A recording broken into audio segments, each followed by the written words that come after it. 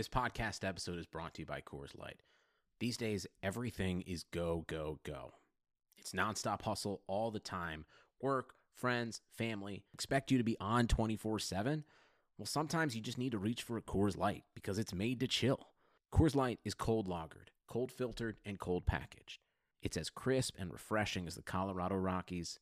It is literally made to chill. Coors Light is the one I choose when I need to unwind. So when you want to hit reset, reach for the beer that's made to chill. Get Coors Light in the new look delivered straight to your door with Drizzly or Instacart. Celebrate responsibly. Coors Brewing Company, Golden, Colorado. If you're a loser, tune in and you'll be a winner. It's the Moran Analytics Podcast. Talking Buffalo sports, Yankees, WWE, 80s music, and pop culture. And now, here's your host, Patrick Moran. Let's go!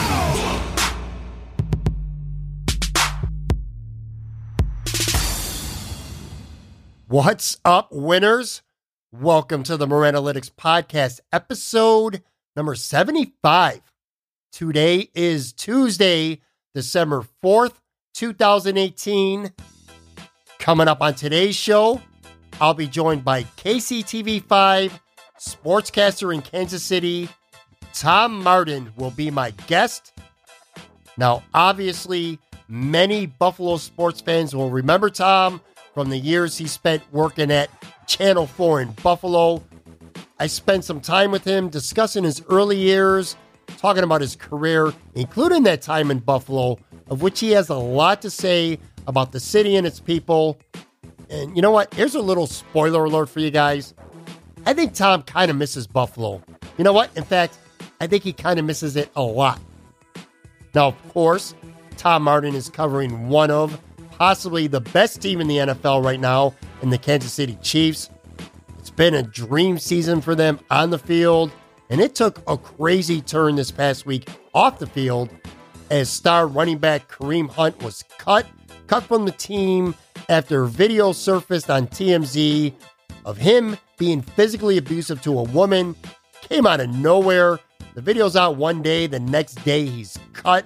I get Tom's take on Kareem, how the team and how the city is reacting to what happened.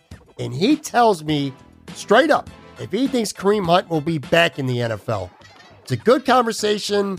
I caught Tom on his way to the airport, going out of California towards Kansas City on Monday after the Chiefs beat the Oakland Raiders. Good conversation. Going to get to that in just a minute. Now, normally on my Tuesday podcast, I have Pat with Pucks, featuring my good buddy Tone Pucks. However, he's under the weather, so unfortunately, he cannot do it today. Instead, immediately after my interview with Tom, I got another buddy coming on. He's making his Moran Analytics podcast debut, and I'm pretty confident that having him on will become a recurring thing on this show. He's a guy that I've been looking to get on for quite a while. Great talker, really engaging fella. Michael Nietzsche will be joining me for a segment. We'll be talking Buffalo Bills, especially after that dramatic game on Sunday against the Dolphins. Josh Allen, Kelvin Benjamin, all kinds of things. We're going to have a good discussion. I'm really looking forward to that. I think you're going to enjoy it. And I'll tell you what, normally I kind of bullshit around with a few things here at the top, but since I got two interviews, I just want to get right down to business today. Here's my interview with Tom Martin, immediately followed by a chat with the debuting Michael Nietzsche.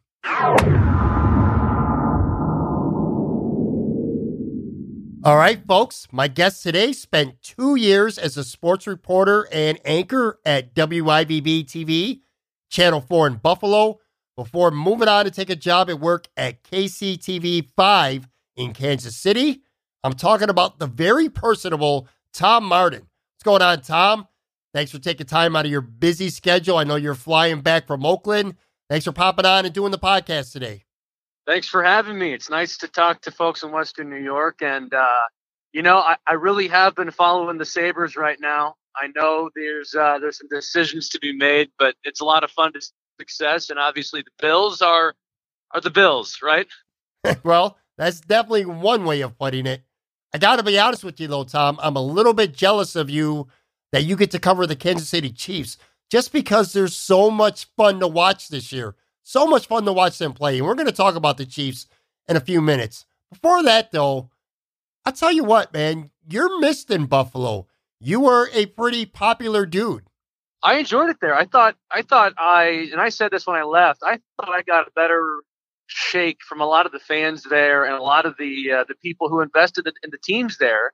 As far as their fandom, than I probably deserved starting out. I thought it was a very welcoming place, and I miss it for that. I thought the passion, especially on the Sabres beat, because I was just deeper on that than the Bills, but I've got a lot of Bills work too. But just a lot of the response and the interaction with fans, I miss it a lot, and I think that's very unique to Buffalo. And that's not to dump on Kansas City, but it's just the investment with every little detail. You could always count on the fact that your work, and this goes for anybody in town there, your work is always going to be critiqued. It's going to be followed, and that's what you want. You want feedback from people, and you want to know that you're trying to push yourself every day. And I think the fan base always ensured that of you. So I miss it too. Oh, I'm sure. That seems to be a pretty popular sentiment. People tend to miss Buffalo more once they leave it. Anyway, so here's what I want to do, Tom. I want to go back to the beginning. When I have sports media people on, I like to kind of go back to when you guys were young and then work our way up to current. So between school and work, you've traveled around plenty. For you, you were born in Houston, Texas. Now, growing up as a kid, who were a few of your favorite teams and a few of your favorite athletes? I grew up a big Astros and Rockets fan. I was not much into football until the Texans got there because I was really young when the Oilers left town and did not get Warren Moon into my memory bank.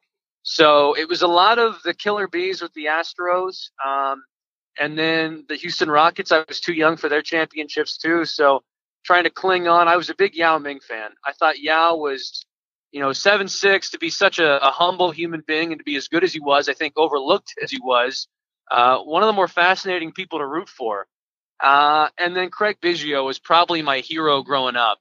I actually lived not too far from him and wound up at a game. His youngest son, Kevin Biggio, is in the Blue Jay system and one of their better players. And I went to one of his Little League games in Houston and wound up, I was out in the outfield, and a ball gets to me after the game because Craig and his son and Moises Alou, if you remember him, were all playing catch out there. And the ball gets to me, and Craig invites me over to play catch with them. And I'll never forget that. And that was somebody I looked up to. And again, I think between him and Yao Ming and those guys, it was just the attitude they displayed. And I love covering the crazy athletes now. I love covering the guys who were loudmouths and whatnot. But I grew up on the guys who I think really put it together as human beings. Now, for college, you go to the University of Missouri. There's some people from the Buffalo media who have went there, current and past. Matt Fairborn from The Athletic, Jonah Javad, formerly at Channel 2. I like to always ask my sports media guests the same question. Why did you go to Missouri? What made you want to go there? And were there other schools that you considered or maybe you wanted to go to that you at least looked into? Yeah, I looked at Georgia. I looked at Indiana. I thought those were, I wanted to go to a state school that would be the college experience, right? And they had good sports teams. And honestly, I would have loved to go to basketball games at Assembly Hall in Bloomington, Indiana. But you walk into Mizzou and you see this NBC station. It's the only school in the country that has its own NBC affiliate. And I'm just looking at this and I'm like, if I want to do this right, I got to go here. If I can go here. And let's be honest, getting into Missouri was not getting into Syracuse, getting into Georgia. It was a bit easier. I think it's once you get in the J School program that it becomes that big challenge. But I felt like it was the best fit for me. And I actually liked Syracuse a lot. It was a really tough school to get into though. And for me, my focus was always on, I knew I wanted to do journalism from a really young age, and it was about making that career happen versus making the best grade in biology or something, right? So My grades weren't quite enough to get into Syracuse, but Mizzou, just what they could offer from throwing you in and feeling like a professional, even though you'd fail your ass off. You'd fail so much, but I liked failing in a professional environment earlier and to learn from that. And I think that's probably something Fairburn would tell you, Jonah Javad would tell you that. A lot of the guys who went there saw the ability to learn in that professional environment sooner. and then brag about it way too much afterwards like I am right now. What attracted you to journalism? You said that you knew you wanted to go there and that's what you wanted to do. What attracted you to sports journalism at such a young age? Well, I grew up watching a lot of SportsCenter. It's funny, man, because my interests, so my dad's a pilot, and my interests kind of shifted from space and being an astronaut. And I think maybe when I was like 7 years old, it suddenly hit me that probably wasn't going to happen, even at 7 years old. So, I loved watching SportsCenter. My parents weren't big sports people, but I just love the competition, I think. And I've always been a pretty competitive guy. And I think the ability to sort of convey what I felt watching sports, I think that's sort of what drew me into TV as well. I actually went to college to be a writer. I'd be coming for Fairbairn's job, except I wouldn't be as good as him. But TV was really, I think, the opening for me to kind of put some personality in it more, maybe just as far as what fit me. And then the storytelling aspect, which Jonah always did so well in Buffalo. Sure. Being able to visually describe what it's like to go through some of life's challenges and how sports fits into that. I thought that was the interesting thing for me. And it's funny because you grow up watching SportsCenter in the 90s, and the big thing was always the highlights and the catchphrases and stuff. And I wanted to do more of what it has become, which is the storytelling, the human element of it. And why 70,000 people will pack into one joint area and they don't know each other and they'll root for each other and their team like they've known each other for years. I've always been attracted to that, and I just wanted to be in the middle of it. And then I guess I realized that when I was younger. And you know what? I won't lie. And anybody who denies this is lying. There is some ego to being on TV and being the guy who passes along that information, those feelings. You have to have it, but mostly it was to be able to convey the passion that I think I have. Sure. Now, I talked about at the top you being well-traveled. You're born in Houston, Texas. Obviously, you worked in Buffalo. You're currently in Kansas City. You've also worked in Missouri. You've worked in Louisiana. So, yeah, you're well-traveled. A lot of people only spend their life in one area. What's it been like for you to be able to get out and live in different parts of the country and experience different life and different cultures, stuff like that? You know what I mean? I think there's an inability to relate sometimes, especially in the media, where you feel like you have that ability to relate, but you're not really relating with a lot of different people. And I don't know how far I am or close I am to being able to do that, but I want to be able to do that. And I think living in different parts of the country and understanding the pride that comes with different places where you live. I mean, Cajun country and Buffalo, they were very similar in the pride people take in somewhat being overlooked by the rest of the country and getting stereotyped. Sure. Cajun country, it's a bunch of people with low grades and they eat a bunch of fatty food and stuff. There's so many great people, but also great tradition that goes into making that unique. And you have to respect that. And you come to respect it because you actually ingrain yourself with it. And Buffalo was just like that for me. I felt like I was in sort of a hidden gem of the country, and I kind of embraced that for sure.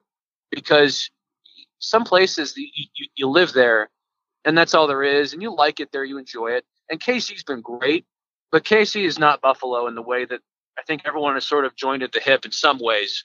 And that's been unique. I've loved the ability to understand that not everywhere is similar, and you have to give everybody an equal chance to show you what it's about there versus just coming in assuming things. Now, you came to Buffalo in 2015. You got a job at Channel 4. The station was looking to revamp their lineup. They had a couple of departures. How did that opportunity come about for you? If I'm correct, you were working in Louisiana at the time. Again, if I'm correct. Well, I had left Louisiana in May of that year. I knew I wanted to go to a bigger market, and if I did not go to a bigger market, I would be selling myself short. I want to do as well as I can in this business. And so when my contract was up in Louisiana, they basically said, we're not going to extend you month to month. We'd like you to stay 2 more years. And I just said, I'm not going to do that. Right. And all due respect, you guys have been great to me. But so I actually was on the beach. I was unemployed for about 2.5 months. And I'm on a float trip with my college buddies in August in Missouri, and I get a call from Buffalo, and I'm like, okay, let's drink some water for a bit, call him back. And, I had a real good talk with Scott Levy, who was the news director there at the time. And, I think we saw eye to eye as far as what he wanted sports to be. And, I get brought in right before Bill's season starts. I mean, and then that day I'm signing my lease to live in Allentown, and Steve gets fired. There was a window in his contract where they could do that. And I had only texted him, and suddenly I was the sports director for about 2 weeks there. And it was terrifying because I don't know anything about the place. And again, you walk into Buffalo and you think, gosh, what, do I know anything about how to relate with people from Buffalo and cover their teams the right way? And it really helps bringing in a guy like Josh Reed, who has done a great job there. And I'll tell you about Josh. Nobody, I think, to the fiber of his being, he will do whatever it takes to make sure the content and the product is good. He'll work a lot of hours. He'll go. I remember Josh would go to a restaurant and see if guys were coming in as prospective free agents, and anything he could do. We both understood that Buffalo is a town that needed dedicated sports coverage. And I think, we literally took hammers and knocked down the walls of the sports office. There were some like old cubicles in there. We're like, you know what? We want open communication. We knocked the crap out of those things. And with Scott Swenson, who's the long tenured photographer there, we just wanted to make sure that the people got the effort they deserved with their coverage.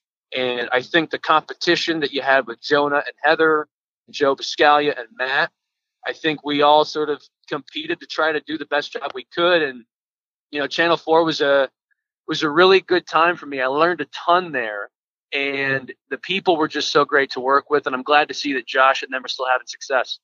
Who would you say are a couple of the men and women colleagues that you have that you became closest with during your time in Buffalo?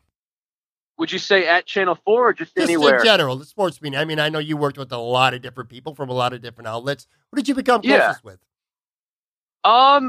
If I'm saying close friends, I mean, I'd say it was helpful. A lot of us were the same age. So, John Scott, who's a few years older than me, even some news people like Marissa Perlman, who's still there.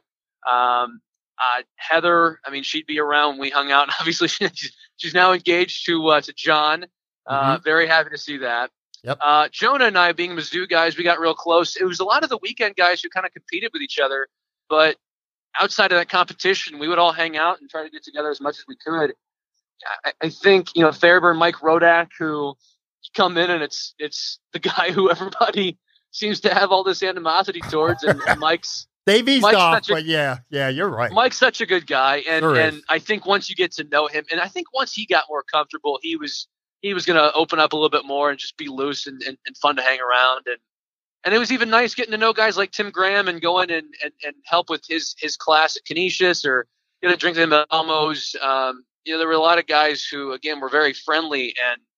And for some reason, there was a reputation, the Buffalo media, it's so hard to crack. But, even guys like Mike Harrington were nice to me. Everybody was nice. And I really got along with a lot of people. John Vogel, such a good guy. Especially that Sabres beat. Those guys are real tight together, and that's probably a few. There were so many, though, for sure. Now, in August of 2017, you announced that you would be leaving Buffalo and taking your current job as a sportscaster at KCTV in Kansas City, Missouri. You had spent 2 years in Buffalo. Was leaving Buffalo for Kansas City a difficult decision for you? I mean, obviously, at the end of the day, you're always going to do what you feel is best for your career. But having said that, do you feel like it was a pretty difficult decision for you?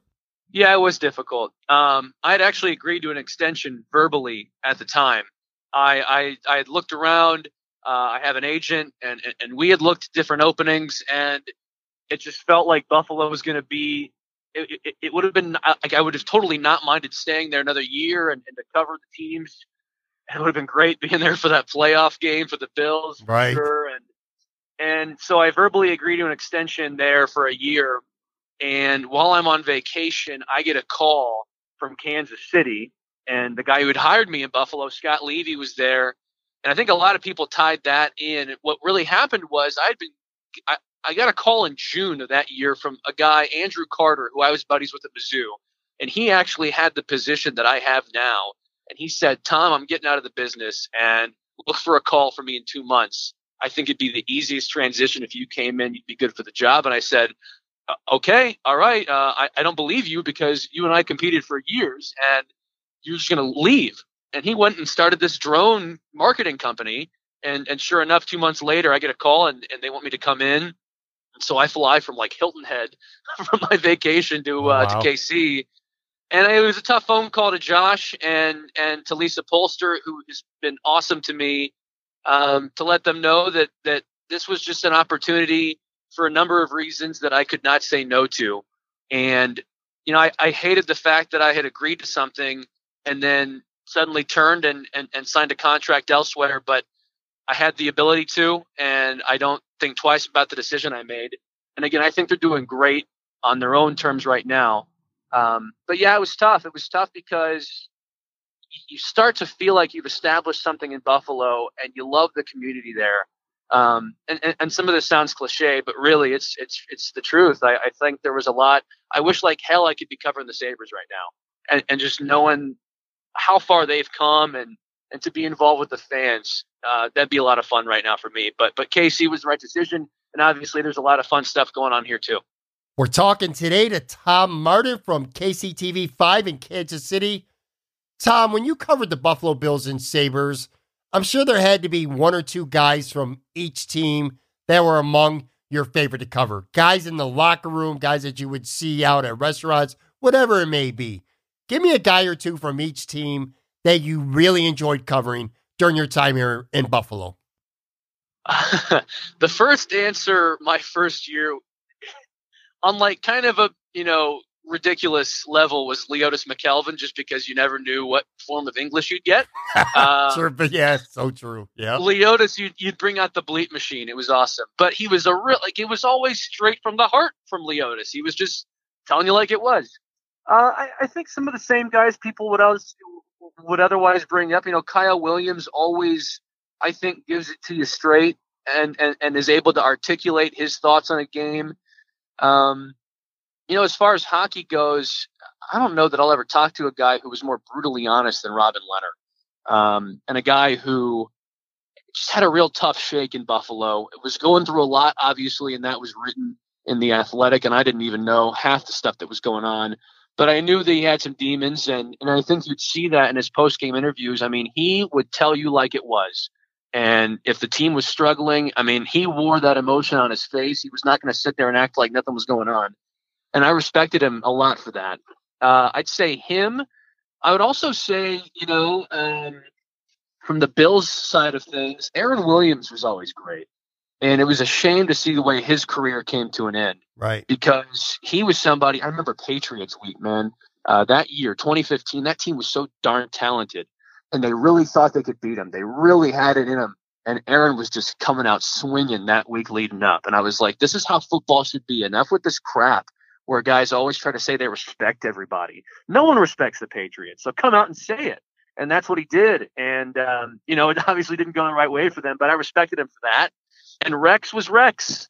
I mean, Rex was somebody who, it was easy content every week. And we even had our thing called the Rex Files, where it was stuff that we couldn't use, didn't have time to use, and it was a whole minute of extra stuff that he'd say. We'd ask him about his darn lap band getting removed. How many coaches get the question like that? Right. So Rex was awesome for being who he was, but you could even tell later in his years, in his second year there, he wasn't the same guy. He'd been worn down by the losing, and that was sort of the theme with some guys. Ryan O'Reilly too. By the end of his time there, it was just, you could tell the losing took a toll. Now you're covering the Kansas City Chiefs. Quite obviously, that's different than covering the Buffalo Bills. That's night and day, by at least in terms of development. I mean, the Kansas City Chiefs are one of the best teams in the NFL, while the Bills are completely rebuilding. So it's been a great season so far for the Chiefs, but this was a crazy week for them. And the NFL, of course, with the Kareem Hunt incident. As someone who covers that team and is right there in the thick of the middle of all that's happening, how shocking was this for you? the organization, and all the fans? Because, I mean, this is a crazy story that just seemed to come out of nowhere. It was shocking. It was shocking because in the NFL, you expect teams to defer to league punishment. You go by the book. You do everything in your power to keep young, talented guys on your roster. And for them not to sit here and say, Kareem, it's the 6-game suspension that the league will probably give you, or Kareem, we're just going to sit you for this season. We'll see you next year. For them to outright get rid of him was a shock. And it goes to show that they took the fact that he lied to them pretty seriously. I think the lying where he said he was not in the hallway, he was in his room, and then for the tape to just contradict that, I mean, that's made the league and the Chiefs look like idiots right now, and deservedly so. I mean, if you want to act like you were always superior as the NFL and the Shield and whatnot, even if you don't have legal jurisdiction, stuff like this will make you look silly. And Kareem Hunt being more truthful would have probably lessened the blow here and might have caused or led to a better investigation. Instead, you have a guy who, by all accounts, last year was one of the more humble professional guys in that locker room. And he's gone now, but he really changed. This offseason into this year, even without knowledge of the incidents, something got to his head about his success, about, hey, I'm the guy right now. No one's bigger than me right now. And he wouldn't say that, but there was an attitude about him. And I never try to read too much into this, but it was impossible not to see the difference with him. And I wonder if, that guy that you saw on the ESPN interview where he's coming off humbled, I think he needed that personally to, A, get himself together and get the alcohol issues with him fixed up. I think a lot of his incidents, right, came when he was drinking too much. And then for there to be the fallout of, okay, man, this team is still trying for a Super Bowl. How do you cut the guy? That was interesting too. I had a real good conversation with Larry Johnson, who had those back-to-back 1,700-yard years, and screwed up a lot. Right. Had like 5 or 6 bad incidents. And he said, you know what? They should have cut me when I was messing up like that. I'm glad they cut him. It was the right call because they're not going to let a guy in that position again make those mistakes. And you hope that despite the Chiefs sort of being reactive to this, you hope that this sets a precedent now where teams say, you know what, if the Chiefs cut that guy, a guy of that caliber, how dumb are we going to look if we let something similar slide? And you hope that that's a domino that falls around the league because obviously these things keep happening and you don't want them to happen. But yeah, that was a long day and a long couple days after for sure, just trying to make sure you covered every aspect of it. You were respectful in every way you could be, and you were thorough. Now, I know this may be an impossible question for you to answer, at least at this time, but what does your gut tell you when it comes to Kareem Hunt? Do you think that this is a guy who's going to be back in the NFL next year, or do you think that maybe his time's up in the league for good based on what he did in the lies and everything? Do you think he'll be back? I'd bet the house he's back. It may be a year from now. It might be a year and a half, 2 years, but he'll come back. He's somebody who, again, once he gets back to that humble kid who fought his way out of Cleveland, out of Toledo to make the NFL and do well. I mean, he was like your American dream type kid coming from nothing and doing what he did before these incidents. He really was. I think he will impress teams in interviews again once he goes through counseling. I think he'll convince somebody that he really can be that humble guy who knows better eventually. And obviously the talent speaks for itself, regardless of whether he's playing for Andy Reid or not. I think he's a guy who his tackle breaking ability, his ability as a dynamic, versatile threat, teams will want that. Teams will know they can get him on the cheap, and they'll give him a chance. And that could be, again, a year from now. And I think unlike some guys who may look at this situation and wear it on their sleeve differently, I think from a PR standpoint, you can probably sell Kareem Hunt to your fans a bit easier than you could some other guys who might still be loud and less apologetic. I think Kareem is going to be back in the league for sure, maybe even as early as next year. Now, even without Kareem Hunt, the Kansas City Chiefs are still very good. They won again Sunday. They beat Oakland 40-33. Now, even without Kareem Hunt, the Kansas City Chiefs are still special, especially on offense. They won again Sunday. They beat Oakland by 7. They moved to 11-2 on the season. Patrick Mahomes, I mean, God, what more is there to say? Throws 4 more touchdowns. He just joined Brady and Peyton Manning as the only quarterbacks ever to hit 40 touchdown passes through 12 games. I mean, listen, we get to see highlight clips of him around the country. Occasionally we'll get to watch a game or two of the Chiefs, but how special is this kid? Because he's just having a season for the ages right now. He's unflappable. I think the most impressive thing is when I ask him a question, he'll look me dead in the eye and his face will not make any change of anything until I'm done. He'll sit there and he'll answer your question direct. It's never the same answer. He is unfazed by anything.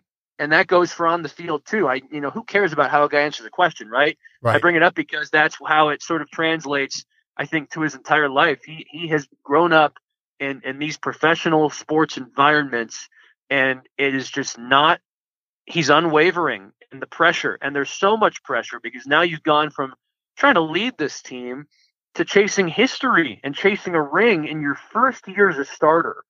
And every time we talk to him, there's just no change in how he is. He's so great around kids at these promotional events. He's just somebody who was born and raised for this type of thing. And it's almost like, well, you get sick of people hearing, hey, Chris Hogan played lacrosse and Jimmy Graham played basketball, like the whole background thing that always gets brought up. But the background of him as a professional, with his dad as a professional athlete, I really think that made a big difference. It's like Larry Fitzgerald. These two guys I compare with their mindsets and their abilities to block out a lot of the noise and focus on what makes them better than other people. And his arm is just so unique, and the way he was kind of nurtured as a quarterback is so unique. And I think Andy Reid and him are in the perfect fit together to be successful. You know, it's funny. Well, maybe if you're a Buffalo Bills fan, it's not so funny. Of course, the Bills will always be known as the team that traded down with the Chiefs so that they could move up for Patrick Mahomes. But regardless, we can't cry over that anymore. If you're a Buffalo Bills fan, you got Josh Allen, got to get over that. But if you're a Chiefs guy, I mean, man, you got Patrick Mahomes, Tyreek Hill, Travis Kelce, who's one of the best, if not the best tight end in football right now, Sammy Watkins, other weapons around. It's just got to be so much fun to cover this team right now. It is. It's something new every week. It's innovation, and it's funny because they played like crap against the Raiders offensively, and they scored 40 points. Right. What happens is they will mess up or not succeed on maybe 2 plays within a 3-down set, but that 3rd down goes for 50 yards. Like, they make the chunk plays and the big plays in ways that other teams just simply can't. They make up for their mistakes so well. And then when they don't make mistakes, I mean, like the Bengals game or the Rams game offensive. Well, I guess they made mistakes in that game, but they still scored 51. It's unbelievable what they're doing, and trying to keep track of it is interesting. I mean, there was a play they ran yesterday, and I thought, wow, Andy Reid ran that play week 1. And you wonder how Reid can keep things fresh. And I think one issue they ran into was things did not keep fresh throughout all of last season. But with this quarterback, his ability to recall so much information and so many different play possibilities out of the same sets, they have kept it fresh, and they keep surprising teams, not just with the ability, but the play setup as well. Of course, as good as Kansas City's offense is, if there is one downfall for the Chiefs right now, it could be their defense. How could they get better, or at least get a little more consistent on defense over these next 4 weeks before the playoffs start? Because I feel like a terrible defensive effort is probably the only thing that's going to keep this team from going to the Super Bowl. Yeah, the only way they get better is if Eric Berry can really make an impact. They got him back in the practice field. He did get some reps with the first team, but they need him out there. And, I mean, they cut Ron Parker, and then Ron Parker leads the team in snaps right now, I believe, because they have to put a safety out there that knows Bob Sutton's system. It's really been a weird year because the front seven with Dee Ford, Chris Jones, Justin Houston, even Alan Bailey, those guys have played great. And how are they giving up so many points? You say the pass rush is the key to defense, right? They're one of the highest sack teams and pressure teams in football. And I don't even think the corners have played that bad. but they just still somehow keep giving up big plays. It's just inconsistency. It's like the reverse of the offense. They'll make the big plays defensively, but then they make so many mistakes that lead to points. It's just it's hard to see them getting better if Barry is not the reason for it. Otherwise, you might see a lot of shootouts in the postseason, no doubt.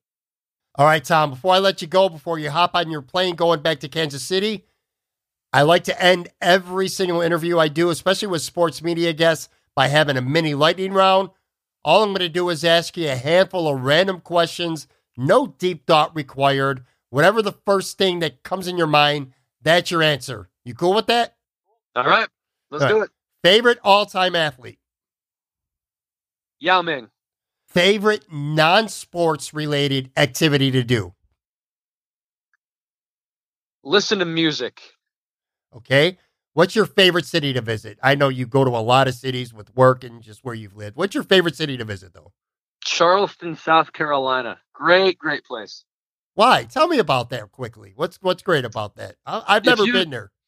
If you've got a lady and you take her to Charleston, she's not going to leave you.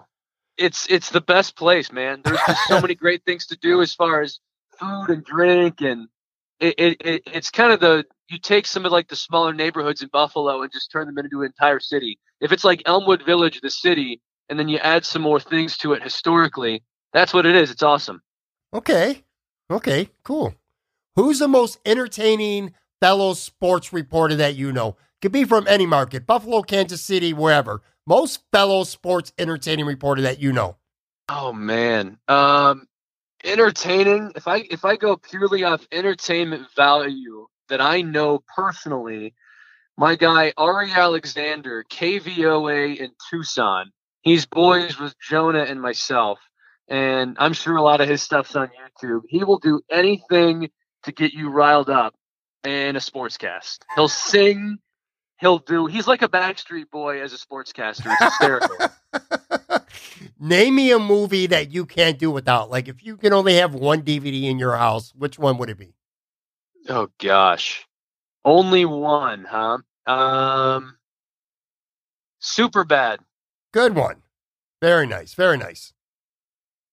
How often do you get to watch TV shows? I would assume not very often with your job and all that, but when you get a chance, you got a favorite TV show? I gotta fall asleep to something. So yeah, I do. I watch a lot of TV. Right now I'm watching The Good Place. Big fan of The Good Place. Okay. If you had never gotten involved in broadcast journalism in any capacity, or if you did, but it just didn't work out for you for any reason, what do you think you may have went on to do with your life? I got two options. I think I'd be like an English teacher or something, and then work my way up that way and make zero money, which is more than I make now. And then the other option would be my dad's a pilot and has his own plane business, his charter business. I'd probably get a pilot's license and try and take over the family business and eventually and be a king of the skies or something. Go back to my roots. Who knows?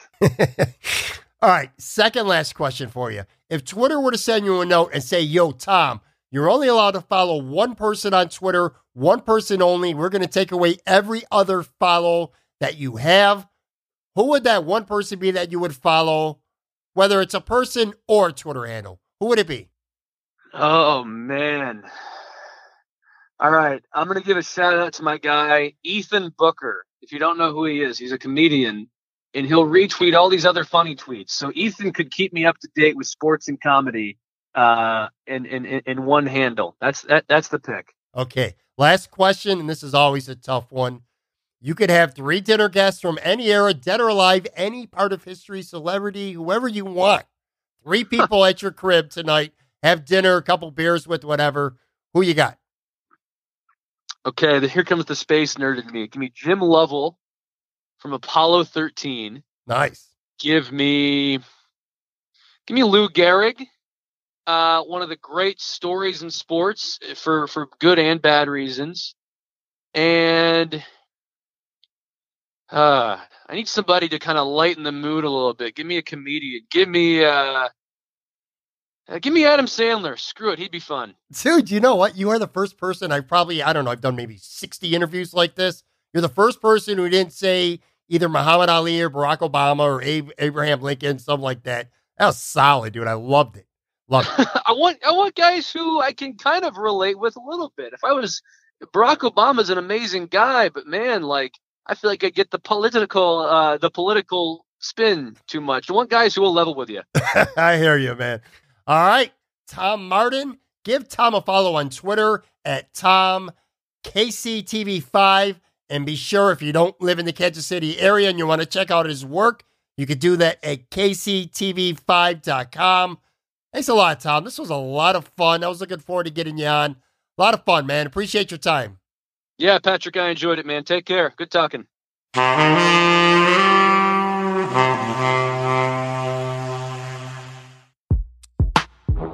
Surely you can't be serious. I am serious. And don't call me Shirley. That boy is good. I have come here to chew bubblegum and kick ass. And I'm all out of bubblegum. All right, so it's time for something new here. Usually I do Pat with Pucks on the Tuesday show with my buddy Tone Pucks, but he's out sick, and I'm a silver lining type of guy, so that's going to give me an opportunity to have something new on today. And on that note, I'm joined by my buddy Michael Nietzsche, talking some Buffalo Bills, maybe a couple of other things. Mike's pretty well piped into the Buffalo sports and social media scene, so this should be fun. What's going on, Mike? How you doing? Good, Pat. How are you? I'm glad that you're having me on, and I'm glad that we're able to do this because I wanted to say something to you before we even start. Uh-oh. I want to apologize to you because when you first came on Twitter, it's like 10 years ago, I was really a troll of yours. I was I was awful, just absolutely awful towards you because you wrote something that was really bad, and I just went over the top with it. And I wanted to apologize to you on your podcast, face-to-face, man-to-man, and that was really wrong of me, and I apologize to you, and I'm glad that we were able to smooth things over, and we're pretty close on Twitter. I still break your chops a little bit, but nothing like what happened however many years ago that was. So I just want to apologize to you, and thanks for having me on. No, man, no problem at all. Thanks for the apology. I never thought much of it. I sort of remember what you're talking about. You gave me the business a little bit. You know what? To be fair, though, I also, looking back in hindsight at the time, probably put out a decent amount of pretty shitty content out there to give you some ammunition. Busting balls is fun. It happens. Not a big deal. I'm over it. But I like your takes on Twitter. You know, I will say this, even in the midst of our feud back in the day, when you were blogging and you were doing a lot of writing, I remember saying to myself, I'm like, you know, this fucking guy, this son of a bitch. But you know what? He writes some good shit, man. I remember saying that. I remember saying that once. Thank you. And I give that also credit to you have Joe on from Buffalo Wins. He gave me the opportunity, gave me a voice.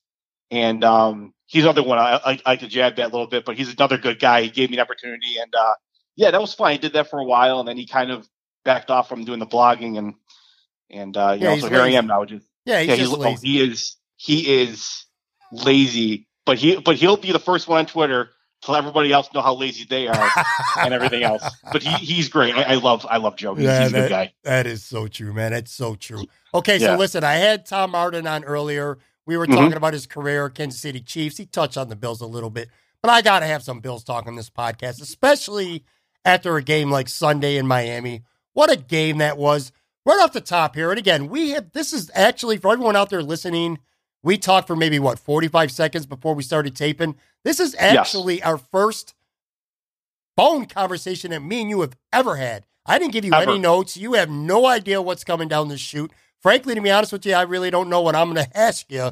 So it's going to be kind of on the fly thing. But one thing I definitely want to get is your take specifically on Josh Allen. Because, I mean, listen, he's just such a polarizing figure, good and bad, that we could probably have a show every week called The Josh Allen Show, where we did nothing but talk about how he played and what his future looks like, because it changes every week. But based on what you saw in Miami, which many people, including myself, thought was a breakout game, what are you thinking about him right now? I think right now, for somebody coming in on their seventh start, I mean, you can't be disappointed. I mean, that was his best game after missing 4-5 games. And he came in and improved on last week. I'll be the first to admit I didn't watch much of the Jaguars game. But the numbers didn't really blow me away. I know everybody's like, well, he did this and that, but I'm like, the numbers, 9 passes. But I mean, yesterday, just that fourth quarter, that last drive to get him down there, and those first 2 passes just zipped right out. He looks good. I mean, he looks the part. And what people have to understand is that when we're sitting here and we dissect every throw, every play in the instant reaction world that we're in, that's what we do. But if we just step back for like a couple steps and look at the overall picture and see that 2 Miami Dolphins beat writers are like, hello, this kid's good. Yeah. The Miami Dolphins players, this kid's good. The Bills players, this kid's good. And they've been saying, the Bills players have been saying that since July and August. And we, the fans, just ignore that because we got to get we got to yell over each other either on social media or wherever else. But if we look at people who've been in this league, who know the league, and especially the players, they all say this kid has it. And this kid is good. I'm not saying that he's going to be the next Jim Kelly or the next Ben Roethlisberger or whatever, but I like the way he is trending. And they are better when he plays. And you cannot dispute either one of those things. He's trending up, and they are better when he plays. And he looked really good. I think maybe really good yesterday. One of my favorite things about him right now, Joe, and we brought him up a couple times already, he always switches his Twitter handle every day, and he admits that he's kind of like a box score scout. With Josh Allen, I don't really think that you can look at his numbers. I mean, you looked at him, if you do, you look at him Sunday, they're kind of, his passing numbers I'm speaking of, pretty pedestrian. I mean, he was 18 of 33 for 231 yards, 2 touchdowns, and 2 picks. One of those picks was at the very end of the half, kind of just throwing it up in the end zone. Prayers. That's a decent game, but it's nothing that's going to blow you away. But you add that, you add in the 135 yards rushing on 9 carries. That's a franchise record. The timing of some of the plays that he made and just his leadership out there, it really, to me, it goes beyond the box score. And I don't know about you, but it's a maddening thing to me because one week I'm ready to say, you know what, this guy's a stud and he's a star. And I am, by the way, a classic overreactor. I'm a knee-jerk reactor. I admit that. You know what I mean? You go against Minnesota and he looks good. This game, he looks great. He's ready to be a star. He plays against the Chargers. He keeps going back and forth, but I think you're right. He's definitely trending up right now. And this is the first time, I think, anyway, where a lot of the league writers from other teams, you brought up the guys from Miami, people on Twitter who follow, cover the NFL, they're talking about him in a positive light. It's not Wyoming Josh Allen who has no accuracy anymore. The Bills rolled the dice and took a high-risk guy. People are starting to talk about this kid like he's going to be something in this league. Yeah, absolutely. And if you follow the right people, the people who actually, could break it down and give you some actual insight, and they don't overreact, and they don't harp on last year's quarterback or anything else, they're all telling us the same thing, that he has what it takes, and he is going in the right direction. The thing about the Bills, and what really frustrated me this season, is I like McDermott, I really do, but the way they just mishandled the entire quarterback position from training camp, from the time they traded McCarron up into, even going into the Jets game when Matt Barkley is starting, it was terrible. But the best thing that happened to Josh Allen was him missing that time, so he could just step back and just kind of reevaluate himself, see how everything gets handled from that end of it when a veteran like Derek Anderson comes in, and you can see he picked up on some things. When the Bills let go of A.J. McCarron, they should have been on the phone with Derek Anderson or somebody else on that same day. Right. And the way they brought along Allen, I wasn't a fan of it. I thought they really just mishandled it. But to his credit, he has overcome that. And he missed some throws yesterday, and he the interception, the second interception to Howard was not great either, but that's a rookie quarterback. He's going to make those mistakes. Sure. And we saw those mistakes in Green Bay. We saw those mistakes versus Los Angeles. But he's going in the right direction. And instead of us just constantly nitpicking every throw and nitpicking everything he does every second, we just got to let this play out. He's getting 4 starts. He has 4 starts left against 4 teams that he should be able to do some damage with, including New England. Because New England's defense isn't great. Right. Now he goes in the offseason, a full offseason as a starter, getting himself now in that starter's mentality. I think you're going to see coming out next season. I think you're going to see him, just get better, and we're going to see what we really have at the halfway point of probably next season. You can't tell me otherwise that he hasn't gotten better. There's people out there who don't want him to be good. That because they have to stick to their narrative going into the draft and everything else, which that frustrates me. But I mean, yeah, he's getting better. And I'm not ready to say, oh, he's going to be a stud and he's going to be this and that, but he's getting better, and that's what you want to see. You want to see him get better because this season was all about him, and that's good because he's improving, right? I mean, that's what we want. Yeah, I mean, listen, I completely agree with you on 2 points. Number one, if you don't like Josh Allen after what he did Sunday in Miami, then, yeah, you don't want to like him.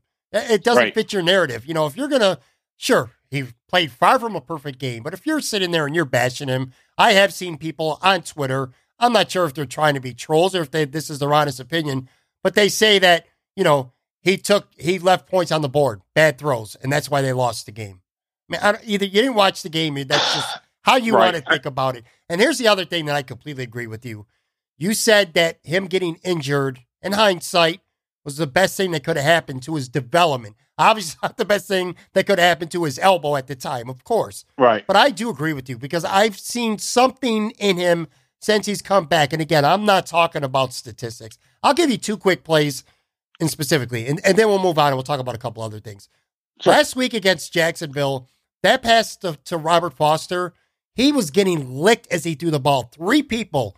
I feel like early in the year, he rushes that throw. Or he takes the sack. He doesn't get rid of it all, or he takes off too quick. He knew he was going to take a lick. He stood in the pocket, and he delivered a perfect pass as he was getting hit by 3 different people. I love that play. And then Sunday in Miami, this didn't go for a touchdown or anything, so it doesn't seem like a big deal. But he hit Patrick DeMarco on a wheel route, and he was open. I mean, I could have thrown that pass. You could have thrown that pass. Right. The point is, he waited him to get open. He threw it at the perfect time. He was patient. He let the play develop. He didn't rush it. He didn't get quick feet, didn't get panicky because there was a pass rush barreling in down on him. But he stood in the pocket, had poise, and that's why he was able to throw that pass to DeMarco, which went for a big gain. He's starting to show a little bit of poise. He's got some ways to go, of course, but he's starting to show a little more poise in the pocket. And I feel like maybe spending some time on the bench and watching, even if they were making mistakes out there in front of him, but just being able to step back and see things, I definitely think has benefited him big time. I really think also that let's go back one more to the Miami game before I go on. The throw he had to Foster that he missed the fourth quarter, that deep pass. Yeah. I mean, he threw that thing from his own 29 yard line, and that ball landed at the Dolphins 6. I mean, he just unleashed that thing. That's the arm strength that the scouts and everything else, that's what you fall in love with. And I mean, if Foster is just maybe a tick quicker, or that ball is just a tick underthrown, he walks in for 6. Right. Yeah. I mean, the poise he had in the Jacksonville game to make that throw to Foster, that 75 yarder, that was ridiculous. I mean, that you just should not be able to make that throw in the NFL. You just shouldn't. I mean, the pressure he was under. I mean, it looked like he was throwing that thing from under 3 people. And it was on a rope in stride. It was awesome. And that was just a great throw. But one thing that I'm noticing now, especially yesterday in the Miami game, is really how bad this offensive line is, because he's actually making the receivers these last 2 weeks look good. Right. He's making Foster look good, making Zay Jones into what we thought he was going to be. Kelvin Benjamin's a lost cause. He's not even worth discussing, but I mean, you can see, Isaiah McKenzie hit him on a couple throws yesterday. If he just had more time, and because when he's back there, he can actually pick a defense apart and throw people open. Right. That offense line is so bad. It's just, it's deplorable. It is just horrendously bad. If he just had a lick of more time, I think the rushing yards would be down, and he would be able to actually make more throws that we want to see. It's that this line is just so bad. He has to move around so much and run. That's where these rushing yards are coming from. But yeah, I mean, his poise to even that doesn't sweat him. That rolls right off him. I mean, you can even tell from when he first came in against Carolina in the preseason game, the moment was not too big for him. No moment has been too big for him. Yesterday, that final drive walked him right down the field. I mean, that pass to Zay Jones, really, that should have been a completion. There wasn't enough evidence to overturn that. So now you're inside the 5. I mean, he got him right down inside the 5, pending, on a callback. I mean, that was just incredible. The moment wasn't too big. On the road, division opponent, 4-minute offense, boom, boom, right down the field. Did you have any idea coming out of the draft that he was as athletic as he is? I mean, I knew about the cannon arm. I knew about the inaccuracies and all that stuff. I heard endless comparisons to like Kyle Bowler. Well, Kyle Bowler never fucking ran the football like I'm seeing Josh Allen run. Did you have any idea he was this kind of athlete? Not like that. I had no idea he was that kind of. I watched him a little bit last year in one of those late night games, like watch a quarter of them, but not enough to say, wow, he's just this crazy athletic. I did not know he was this athletic really until that Minnesota game when he did the hurdle and just running away from people. I mean, even last week against Jacksonville, that 45-yard run or whatever that was, he was running away from people 20 yards down the field, running away from cornerbacks, running away from linebackers. Yeah, he made Kiko Alonso look crazy. Slow, man. Yeah, he turned Alonso around like 3 times on that one scramble in the first quarter. Yep. It's just, I had no idea he was that athletic. And the thing that I like about him the most is that the players really like him a lot. LaShawn McCoy likes him. Lorenzo Alexander likes him. And then the whole draft night thing, when those people put out those tweets to really just who knows to do what with him. And that was obviously the big question, how people are going to react, how his teammates are going to react, welcoming him. I mean, lasted what? Those tweets story lasted a weekend? Yeah. Comes in from minicamp, and then it was basically just put away because the team would not let it be a distraction, and because they really like him and they stick up for him. I mean, Lorenzo Alexander, Sean McCoy, these guys, I mean, they really do speak so highly of him, and that's just a testament of his character, what we thought he was going to be, or what the Bills thought he was going to be. I think that's just great. Yeah. And like you said earlier, people who right now who are hating on Josh Allen are just hating on him to hate on him because they didn't like him or they didn't like the pick, because they didn't pick Josh Rosen, because they traded Tyrod Taylor. And that's just what they need to now prove their point. Well, I'll tell you what, I think if there's one silver lining this season to take away, whether he plays good or not this last month, is I think at this point, he's won the respect of his team. I mean, you hit on that with some of the veterans. This is going to be his team going forward. He's going to be the man. He's the leader of this team going forward.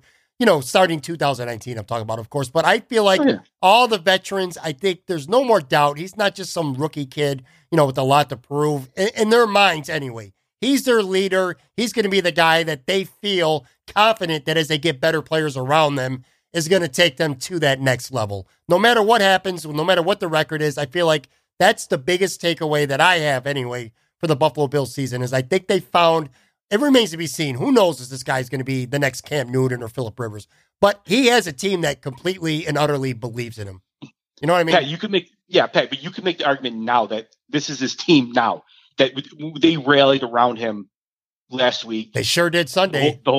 And they sure did yesterday. You could make the argument that it's his team right now.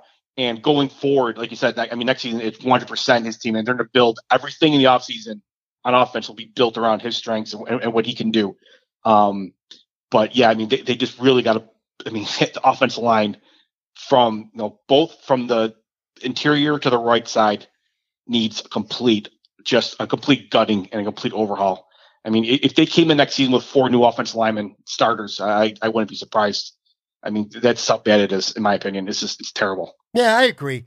And, the offensive line and getting at least one receiver, if not more, that goes, and probably a tight end too now. That goes without saying. But I'll tell you, probably for me, the most disappointing thing about this season was something that I wouldn't have expected. I didn't think the offensive line was going to be any good. So I'm not surprised. I didn't expect much from the receivers, so I'm not surprised. But I'll tell you what, special teams this year has been a disappointment.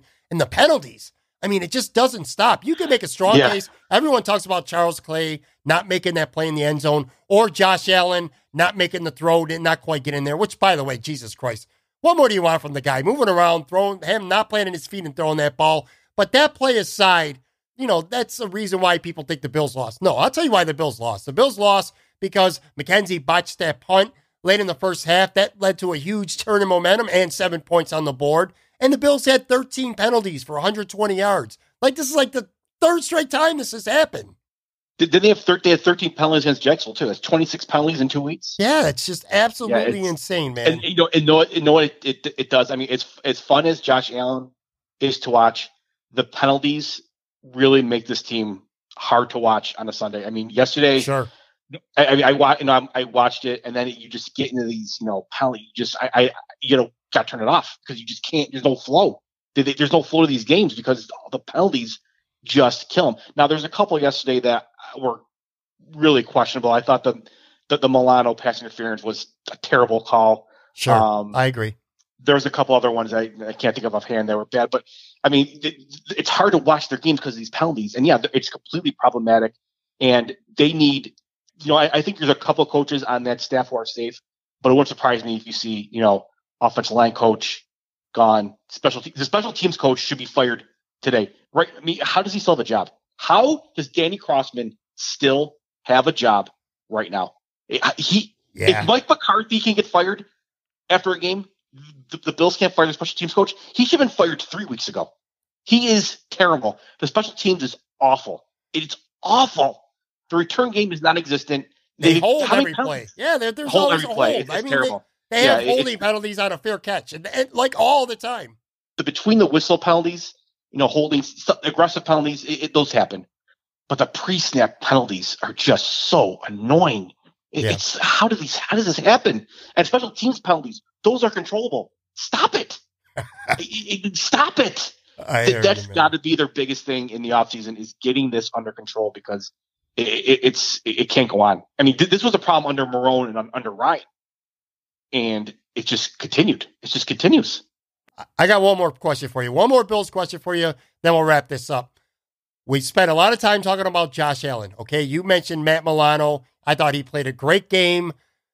I'll tell you one guy who we didn't mention, and you probably might not think of him if I don't bring him up to you now, but what about the other rookie, Tremaine Edmonds? Not seeing a hell of a lot from him. I know it's a much tougher position to play middle linebacker as a rookie than it might be, say, defensive end or, maybe defensive tackle, but he's just not making an impact. He only had 4 tackles on Sunday, which I'm not so much necessarily a stat guy because, Preston Brown had 11, 12 tackles every week. None of them ever mattered. You know what I mean? Right. Tremaine Edmonds was making some impact plays, it seemed, earlier in the season, but I don't know if he's hit a wall or what, but I'm just not seeing a lot. Are you a little bit concerned about him at all? No, I'm not concerned about him. He's only, 20 years old? Yeah. I'm not concerned about him yet. I mean, I think he's running as a 19-year-old that came in, running the defense, now he's turned 20. You're running the defense. It's a lot to, that's a lot. And I think he'll be fine. I mean, there were some plays yesterday. He was noticeable, but yeah, he's not making the tackles for losses that we were hoping to see and whatever. But he's still fast as hell. I mean, he's out there. He's moving around. I think he'll be fine in the long run. I think you got to give him another year, at least another year. I think Edmonds in the long term will be fine. I think their defense, the core of their defense with Edmonds, Tre'Davious White, Milano, Harrison Phillips. I think they have a good core defense that they can actually build around. It's the offense that's going to get a complete gutting. But I think Edmonds will be fine in the long term. I agree. All right. Now, like me, as I let you out of here, I know you're a Notre Dame guy. What's your thoughts on the playoff pairings? And do you think the NCAA got it right?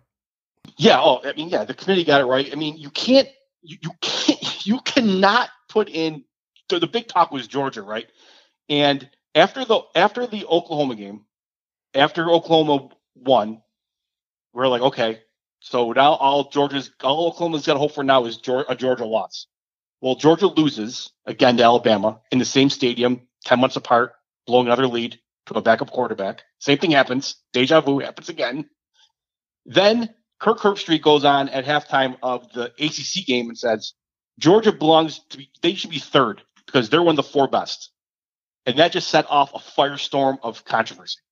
And what people have to remember, and people should keep this in mind, is that ESPN is in bed with the playoff. They are running the playoff. They air all the playoff stuff. They need ratings. They need discussion. And boy, do they generate it with that. They knew exactly what they're doing to get this Georgia hype going. Because nobody was talking about Georgia after they lost. Like, oh, they're out. Oklahoma's in. Easy. Well, nope. ESPN got the machine going, kicked it all in gear. Georgia lost 2 games to LSU and to Alabama on Sunday. 2 games. They have no business being in the top 4. Are they one of the 4 best teams in the country? As if you just break them, yeah, probably. Would they be favored against Notre Dame, Ohio State, Oklahoma? Yes, they would. But they lost 2 games. They lost the two most important games they played this year. Georgia lost. Yeah. Notre Dame played 12 games against Power 5 conferences, and they won all 12. They didn't play any 1AA. They didn't play Citadel. They won all 12 of their games. So, yes, they got it right. Oklahoma won their conference and avenged their only loss of the season on a neutral field again. So, yeah, they got it right. And these are the 4 teams that deserve it. I'm not sure if they're the 4 best, but they're the 4 most deserving based on their record and their body of work of the season. Georgia, get them out of here. Georgia shouldn't be ranked 5th. Georgia being ranked ahead of Ohio State, that's another travesty. But that's a whole other discussion. They got the 4 right, if all matters. Notre Dame, 11.5-point dogs against Clemson. You a little surprised at that line or no? No, 11.5 is, that sounds better. I thought actually, I thought going in it'd be like 14 because Clemson's really good. Clemson is really good. I don't think Notre Dame will win it, but I think they'll cover. It'll be a lot closer than what Vegas thinks. I guess Notre Dame will hang around. Not sure if they can win that game, but they'll definitely hang around. You know what I like about you always on Twitter and why I think you'll make for a good podcast co-host with me when we do these segments is I like the Bills and I like the Sabres, but I don't want to just talk about the Bills and the fucking Sabres all the time. No, you talk about The Office. You're a Lakers guy. You like baseball. You like all kinds of shit. A lot of times we don't agree. Right. It's going to be fun. One of these days we'll come on. We'll talk chicken wings. Yes. We'll talk Parks and Rec. And we can do that too. That'd be fun. I'm looking forward to it. Did you see real quick? Did you see they're taking Friends off Netflix on January? I heard January something 1st? about that. I'm going to make a confession to you though, man. You're not going to like this. Again, this is one of the things I like about you is me and you don't always agree on a lot of shit. I don't really care that much about Friends. I was not that big of a Friends guy. I feel bad for you guys out there, all you Friends fans. If Netflix is taking that shit off and they're pissing you off, well then I'm sorry, but I really don't care. The first 5 seasons, I was big on Friends, but I always tell people when they came back from London from Ross's wedding in London, that's when the show just went bad. Then they all started dating each other, and it was then Joey started liking Rachel, and it was just it got just dumb. And so I bailed after Ross's wedding, and they came back from London. So I was like the first 5 seasons that was really good, but toward the end, I kind of bailed. And then with The Office, it was all the same thing. When Steve Carell left, I kind of stopped watching. I'm approaching that point again. I'm on my 8th re-binge of this, and I'm on season 7. In fact, you know what? Before we started taping this, I just watched. It was episode 17. It was the Michael Scar. It was Threat Level Midnight. That's almost as good as it gets because the proposal is coming soon, and then he's gone after that. So it is going to start to go downhill. That was he was those last couple of seasons he was on, were really good. I think the highlight of the last 2 seasons he was on, I think Scott's Tots might have been the best. Yeah, that was great. That was a great episode. But I definitely want to come back on and do more than just talking about Josh Allen and anything else. I mean, we're getting NBA playoffs are coming. NBA's coming and getting the high gear. We do that. Whatever you want, I'm here. Oh, we're gonna do all kinds of shit. All right, folks. Awesome. Michael Nietzsche, give him a follow on Twitter at MA-Nietzsche. It's good stuff, man. Thanks for doing this. This was fun. No problem, Pat. Thanks a lot, but I'll talk to you later. All right, that's going to do it for this episode. Big thanks to Tom Marner from KCTV5 in Kansas City. Of course, before venturing off to Kansas City, Tom spent a couple of years working at Channel 4 in Buffalo.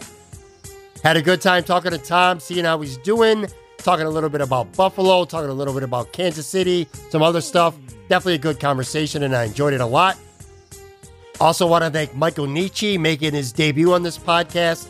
Definitely like talking to him. I'll have him on plenty more in the future, trust me. He'll be back for sure. Coming up on Friday's show, I may or may not have former Buffalo Bills kicker Steve Christie on with me. Steve lives near me in the Florida area, and I'm trying to hook it up so that we can get together within the next couple days and tape something for the next show. We'll see. Hopefully that'll work out. Guys, if you haven't done so already, please go to Apple Podcasts, iTunes, subscribe to this podcast. It's quick, it's easy, it's free. Just look at your iPhone, find the purple Apple Podcast app, open it up, do a search, Moranalytics Podcast, see it come up, hit the subscribe button, bam, that's it. If you're not using an iPhone and don't have Apple Podcasts, you can also catch us on Google Podcasts for Android, Stitcher, iHeartRadio, Spotify, pretty much anywhere future award-winning podcasts are heard. Of course, don't forget to follow me on Twitter at Pat Moran Tweets. Enjoy the rest of the week. It's Christmas season, man. Enjoy it. Enjoy it. Talk to you guys again on Friday.